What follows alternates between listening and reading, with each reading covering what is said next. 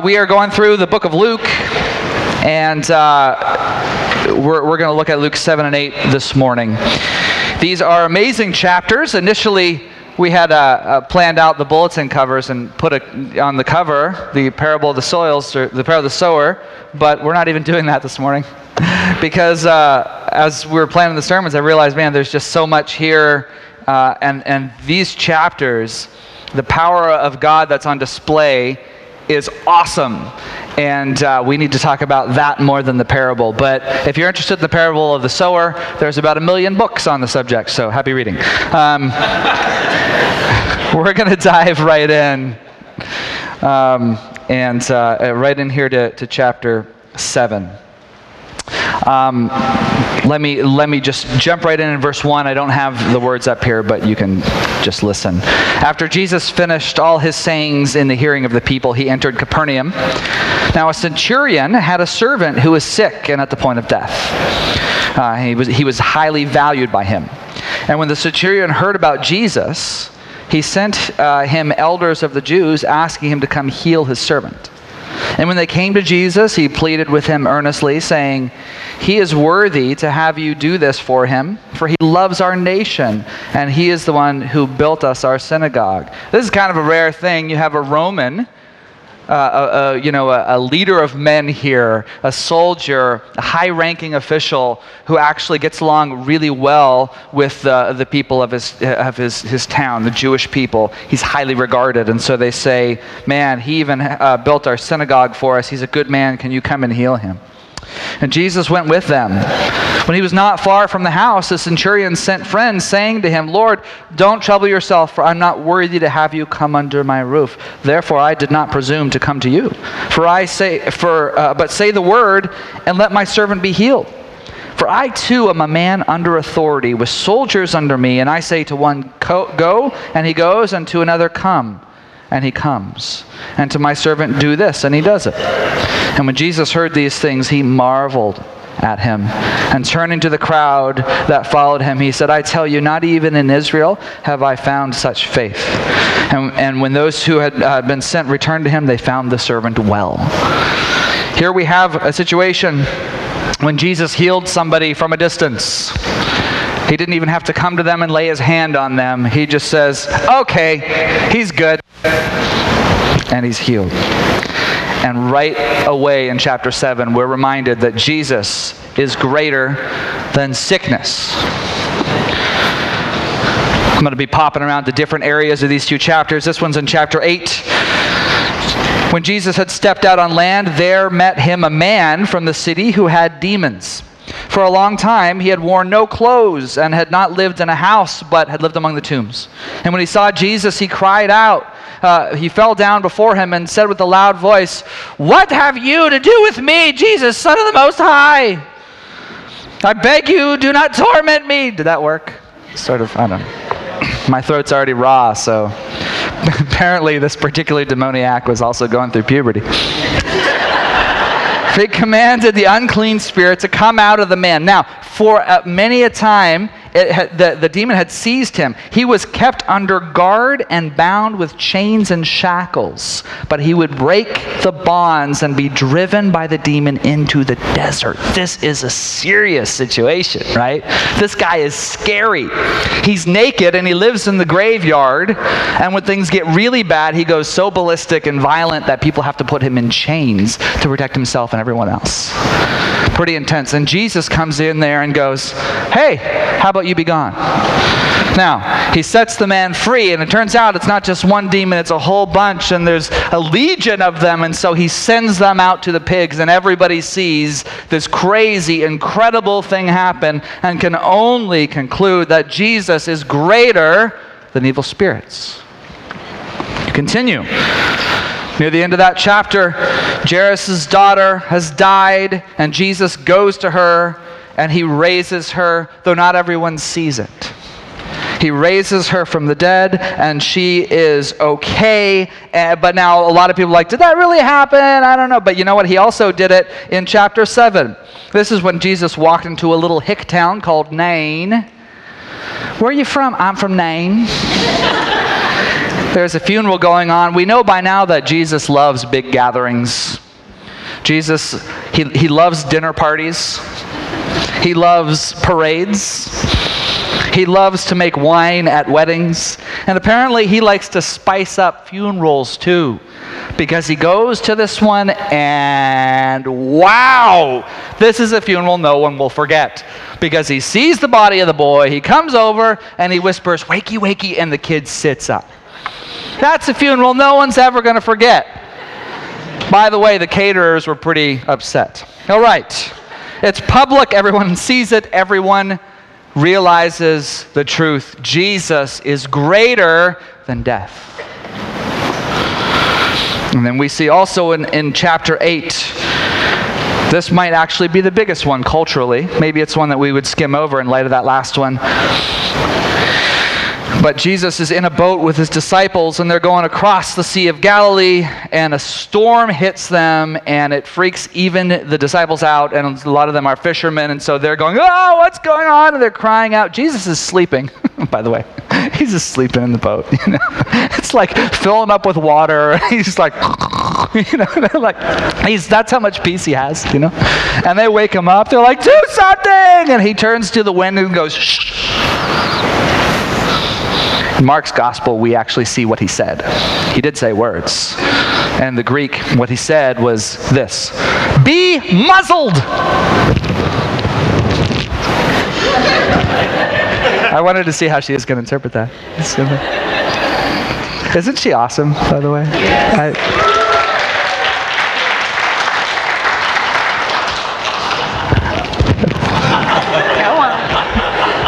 I just love this. I love that we can do this. It's fun. Be muzzled. Now, interestingly enough, Jesus said the exact same thing to a demoniac at a different time who was screaming out and interrupting him. And he said, "Be muzzled. Be silent." He said that to the wind and the waves. Now, I find that really compelling. Because for one thing, the ancients, when they looked at the sea as a place of chaos, and the sea ruled by the evil spirits that was so untamed. And he looked at that. He looked at the wind and the waves and the mightiest forces of nature and says, "Shh." And it obeys him. Jesus is more powerful than the wind and the waves and all the spirits that claim to rule over them. Are you getting the picture yet? He rules over a lot of things. And finally we come to this scene. And this scene just slays me. Luke 7:36-50. Let's read it. One of the Pharisees asked him to eat with him. And he went into the Pharisee's house and reclined at a table. And behold, a woman of the city who was a sinner, when she learned that he was reclining at the table in the Pharisee's house, brought an alabaster flask of ointment, and standing behind him at his feet, weeping, she began to wet his feet with her tears, and wiping them with the hair of her head, and kissed his feet, and anointed them with the ointment. Now when the Pharisee who invited him saw this, he said to himself, "If this man was a prophet, he would have known who and what sort of woman this is who's touching him, for she is a sinner." And Jesus, answering, said to him, "Simon, I have something to say to you." He answered, "Say it, teacher." I wonder if his voice was quivering a little bit. Like maybe he said that a little bit too loud and was like, "Oh no, I'm in trouble now." I've seen what Jesus does to people sometimes here. And he turns things around a little bit, and I'm a little, well, maybe you should be nervous. No, Jesus says, "A certain moneylender had two debtors. One owned 500 denarii, the other 50. And when they could not pay, he canceled the debt of both. Now, which of them will love him more?" Simon answered, "The one, I suppose, for whom he canceled the larger debt." And he said to him, "You've judged rightly." Then, turning toward the woman, he said to Simon, "Do you see this woman? I entered your house. You gave me no water for my feet, but she has wet my hair with her tears and wiped them with her hair. You gave me no kiss, but from the time I came in, she has not ceased to kiss my feet. You did not anoint my head with oil, but she has anointed my feet with ointment. Therefore I tell you, her sins, which are many, are forgiven, for she has loved much. But he who's forgiven little, loves little." And he said to her, your sins are forgiven. Then among those who were at the table with him began to say among themselves, who is this who even forgives sins? And he said to the woman, your faith has saved you. Go in peace. What a story. Who is this who even forgives sins? See, it's one thing to be a great teacher. It's another to perform great miracles, but it's quite another to forgive sinners. Only God can do that. Everybody knows that. Everybody knows it's only God, and here he is making this statement, your sins are forgiven.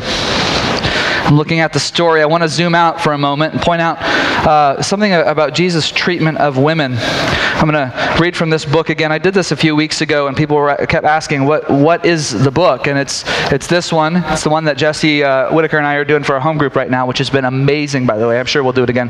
Confronting Christianity by Rebecca McLaughlin. If you have questions and if you're not sure about the faith, if you're like, man, I don't know about this Jesus, I have all these questions, and like, you know, does Christianity crush diversity or muzzle women? Those kind of, like, all of these things, they're very good questions, and she does a wonderful job at exploring these questions and giving some answers. And this is the chapter on women. And so I'm going to read you a page here, and hang with me because she's talking specifically about the book of Luke, which we're reading. And after this, I think I'm never going to not notice this. So I want you to never not notice this also. You ready? The portrayal of women in the Gospels, particularly in Luke's Gospel, is stunningly controversial. Luke constantly pairs men and women, and when he compares the two, it's almost always in the woman's favor. It's kind of interesting. He gives the example, first of all, of the birth announcement to Mary and the birth announcement to Zechariah, and how Zechariah and Mary basically ask the same question, but Zechariah gets punished and Mary does not. And he keeps going. She keeps going. The adult Jesus consistently weaves women into his preaching. In his first sermon, he enrages his audience with two Old Testament examples of God's love reaching beyond the Jews. One is a woman and the other a man. We talked about that just a couple weeks ago. In Luke 15, the female-oriented parable of the lost coin is nestled between the male-oriented parable of the lost sheep and the lost son. In Luke 18, the female-oriented parable of the persistent widow is paired with the male-oriented parable of the Pharisee and the tax collector. Even as he approaches crucifixion, Jesus stops to address female mourners in Luke 23. In a male-dominated culture, his attention to women throughout his preaching is remarkable. This is unheard of in the ancient world, because women were still, by most cultures, considered property. The male and female thread works its way through Luke's healing accounts. First, Jesus heals a man with an unclean spirit. Then he heals Simon's mother-in-law. In chapter 7, he heals a centurion's servant, then raises a widow's son. Out of compassion for the grieving mother, in chapter 8, he heals a man with a demon, then a bleeding woman, then a synagogue ruler's daughter. Do you see this? He is paying so much special attention here. It's incredible. Skipping down, Jesus' elevation of women as moral examples is even more striking. In Luke 7, he's dining with Simon the Pharisee. So we're back to our story here. When a sinful woman, likely a prostitute, disrupts the party, she weeps on Jesus' feet, wipes him with her hair, and anoints him with ointment. And of course, Simon is appalled, and Jesus turns and compares the two. And in every case, on every count, Jesus elevates the lowly. In every count, she comes out higher than he does. Jesus shows special care for this woman. And he shows special care for women in general. Now, I want to go back here. Who was she? Okay? Who was she? People often say it was Mary Magdalene. I don't think this is true. I honestly think people get compared with the other story of Mary of Bethany doing the same thing, but Mary of Bethany is not Mary Magdalene in the first place. This woman's not named. I think Luke would have mentioned if that was her. But it doesn't matter at the end of the day. As I read this scene, and as I look at this painting, I'm just struck by the fact we don't know who she is, but everyone else knows who she is. This painting is remarkable. This is one of the James Tissot paintings. If you look around at this, I think he pictures the scene so well. Up here, he's got this one who's very concerned on the right side. He's going, oh dear, this can't be good. Up in the top there, you've got the man whispering to a woman going, doesn't he know? You've got this guy turning and saying something, going, hey, you guys better check this out. And up on the top right, you have a servant carrying a tray going like this. Ooh. It's quite a scene. And I think he pictures it beautifully. And if you don't mind, I want to use a little bit of imagination ourselves here this morning as we imagine what is going through her mind. Everyone knows her reputation. Everyone knows who she is but us. Jesus knows, though. Everyone knew her reputation. The small town gossip knew all about her. She was the subject of many scandalous posts on the community Facebook page. People complained. People slandered her. People made sure that all the other people knew about her. And yet here's Jesus, who is absolutely unfazed by her reputation and unfazed by the entire scene. Is she an adulteress? Well, probably. Is she a prostitute? Yeah, likely. Whatever the case, he knew she was there. He probably was aware of her presence before anyone else. He probably saw her pacing back and forth in front of Simon's open door, hesitating, wanting to come in but scared, tears in her eyes. She's the same girl who had sat with tears as he spoke, as he taught on a Father who welcomes sinners back home. His words apparently filled her with something she had never known, not since she was a little girl, not since before that one thing happened that set her on a bleak and unwavering trajectory. The feeling, that sense that she might actually have some worth. It overtakes her at last. She wants to go to him, but she doesn't come in, and instead she disappears, and her feet suddenly carry her back home. And she knows what she has to do. She picks up her alabaster jar of perfume. It's incredibly expensive. It's her prized possession, the only thing of value that she owns. And she turns and runs back to Simon's house. She has to do this thing. And when she gets there, she slips in the open door. She pushes past all the dinner noise, past the servants, past the half-drunk guests, past the eye-rolling and the men who pretend to have never seen her before, until at last she stands at the feet of the one who had never even spoken to. She doesn't know what to do. She just starts to cry, and her tears drop all over his feet. The room goes silent except for the grunting and the tisk-tisking and the audible sighing, but she doesn't care. She gets down on her knees and cries harder on his feet, and she breaks open the jar and pours the perfume all over his feet. And everyone's watching, and she can feel their scorn, but she pushes it all back and does something she would never normally do in public. She lets her hair down. The scene would already raise eyebrows because of the perfume, but now her hair is down and she's toweling his feet dry as she rubs in the ointment. She can't see Jesus' eyes, so she thinks to herself, what am I doing? What am I doing? I'm making an even greater fool of myself. Get it together, woman. Come on. But she can't stop. And then she makes the situation even more scandalous. She begins to kiss his feet. The theologian Greg Boyd points out how much sense this makes. She's just using what she has. You see, Simon the Pharisee, he has a nice house. He has wealth. He can throw a dinner party for Jesus. She doesn't have a house. She doesn't have a bunch of food. She doesn't have servants. But you know what she has? She has really beautiful hair. And she has perfume, which is probably even a tool of her trade. And you know what else? She knows how to kiss. And that's what she can give. That's what she has. So she says, I'm going to give all that I have to this Jesus. And she brings those things, even with her reputation, and she pours herself all over him, knowing full well that people will think it's something sexual. They're wrong, and she doesn't mean it that way. And dear God, let him not think I mean it that way, she prays.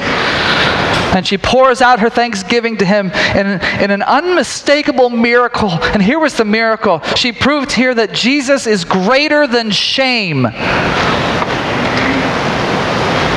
He's greater than shame.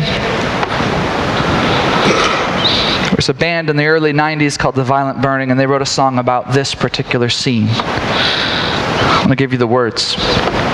In the night, the harlot moves across the floor. She turns the handle on the door. 100 eyes seem to look right through her. Why is she there? They're not sure. Behind her love, she falls down to her knees. Without a word, she begins to weep, and her tears fall down upon his feet. And she smothers them with kisses and dries them with her hair. In my life, sorrow has kissed my lonely heart. Fear of man tears me apart. And I've tried, but many times I've loved the world. Many times I've been the whore. I've cried 1,000,000 tears and maybe more. So many times I have been the whore. I will fall down on my knees. I will sing, I love my love. I will weep, I love my love. I will sing because I love my love, and my tears will fall down upon your feet. Let me smother them with kisses. Let me dry them with my hair. If I could be anyone at all, if I could be anyone at all, let me be the whore at your feet.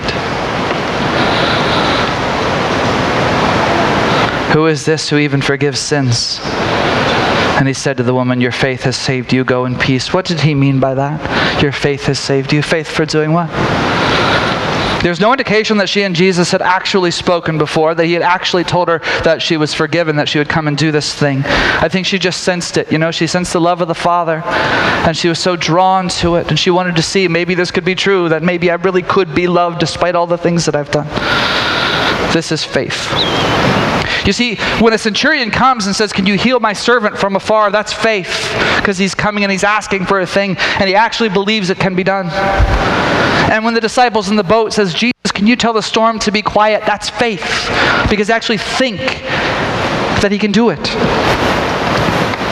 And when you're a woman like this, whose whole life has been a storm and whose reputation is forever ruined, and you come to Jesus with an act of scandalous devotion, you're showing faith. You're showing that you believe that he really is greater than your sins, greater than your shame.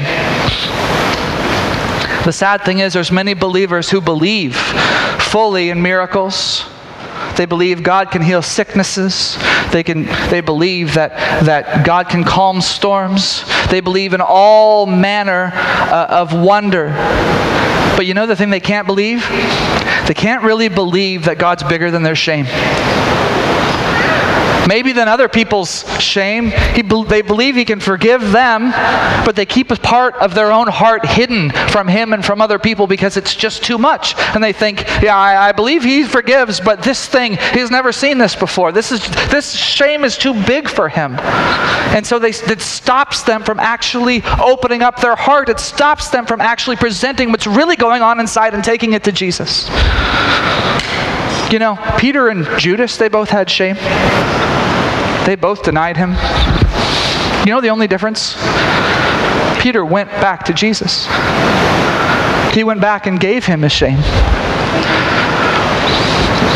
Do you believe that he really does forgive?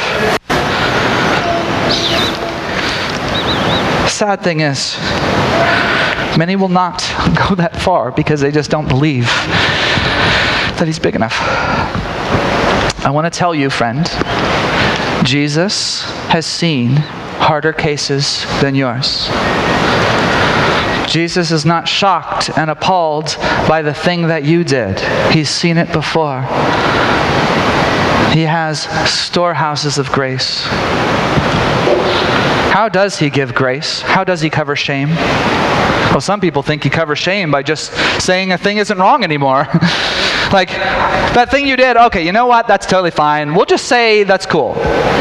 But that's not actually forgiveness. And imagine if we did that to one another. Imagine somebody really hurt you and wants to be forgiven. And if you can come and just say, it's fine, it's no big deal. But we know that's not true, and that doesn't actually fix anything. Because the offense remains. The wound remains. Now what Jesus does is he says, yes, you've done a really bad thing. Yes, it really has consequences. Yes, you really messed up, but I still love you, and I still want to be with you despite the fact that you messed up. That's grace. That's a man who's greater than shame. That's our Jesus. There's one more story I want to tell. It's of a woman in chapter 8. As Jesus went, the people pressed around him. He's on the way to heal Jairus' daughter. And there was a woman who had a discharge of blood for 12 years. And though she had spent all her living on physicians, she could not be healed by anyone. She came up behind him and touched the fringe of his garment, and immediately her discharge of blood ceased. And Jesus said, "Who was it that touched me?" And all denied it. Peter said, "Master, the crowds surround you and are pressing in on you." But Jesus said, "Someone touched me, for I presume the power, or I could perceive the power was gone out from me." And when the woman saw she was not hidden, he came trembling and falling down before him and declared in the presence of all the people why she had touched him and how she had been immediately healed. And he said to her, "Daughter, your faith has made you well. Go in peace." Can you imagine this woman? For the past 12 years, she's had an issue of probably menstrual bleeding. Scholars are pretty certain about that, which is supposed to be a very private thing. But I'm sure people knew it was a lot harder to hide medical conditions like this back then. And she had tried every doctor. She had spent her savings, and it had interrupted every aspect of her social life, because if you're dealing with this kind of issue, then people would say you were ceremonially unclean for the entire month, and those months would go on, and it would never end. That would mean you'd be shut out of community. That would mean you were considered unclean by people you want to be friends with, and would say, "I'm sorry, I can't be friends with you." All of these things, even touching this woman's arm could make you unclean, they would say. So she tried to keep it quiet and tried to stop the bleeding, but it would show up on her skirts, and then sometimes she would leave a trail of blood, and people treated her like she was a broken thing and something not to be looked at. "What did she do to deserve this?" they would whisper. Because back then, that was the conventional thinking. Who sinned? This woman? Her parents? Obviously, God's punishing her for something. And she probably looked inside her own self and looked in her conscience and said, "God, what did I do? What did I do?" And couldn't come up with an answer. So she decides, "I'm just going to live with this. This is just going to be my life." Until she finds out that Jesus is in town. And she thinks maybe, just maybe. She sees his entourage from afar. She wants to get in there, but there are too many people, and she's going by. Or he's going by, and he's getting away, and she says, no, don't leave. Wait, please, please. But he can't hear her. "Excuse me, sir, can I get through? Ma'am, please, I need to." But nobody gets out of the way for her. And then she's filled with determination. She takes a deep breath, and she starts to push. She, the unclean woman, starts pushing and throwing elbows into people so she can get to this Jesus. People are turning around, noticing who she is, horrified that she's touching them. And she ignores them and keeps pushing until at last she comes within an arm's reach of Jesus, and she stretches out her hand, and the minute she touches him, she can feel heat pulsing through her body. And it hurts for a second, and she falls to the ground and closes her eyes, and she knows, she can feel it. She can feel it. It's over. She's healed. This woman had shame also. Shame that was never actually hers to carry. Shame of one who was thought to be guilty, who wore a label. Shame from a person whose prayers haven't been answered. And in this case, Jesus proves his power is so great, he can even heal physical things. He can even heal hearts accidentally. That's how great his power is. Just being near him, just a touch from his garment, sometimes is all it takes. Ask the School of Dance dancers to come on up. Do you carry shame with you everywhere you go? Some of us do. Some of us carry shame from past deeds, from secret indiscretions, from past struggles that you thought you just had to cover up. Sometimes people share or carry shame that was placed on them. Regret for things they never actually did. Carrying weight they were never meant to carry. Either way, friend, whether you're living with something that you did and can't seem to get clean over, can't seem to feel that shame lift, whether it's because of your own past and a decision that you make, or decisions that you made, or something someone else put on you, I want to tell you Jesus Christ is greater than shame. He's greater than all of it. He's bigger than your failures. He's greater than your reputation. He is the great miracle worker who can conquer anything, even the dirt, even the grime that we feel on our souls. He is the miracle worker.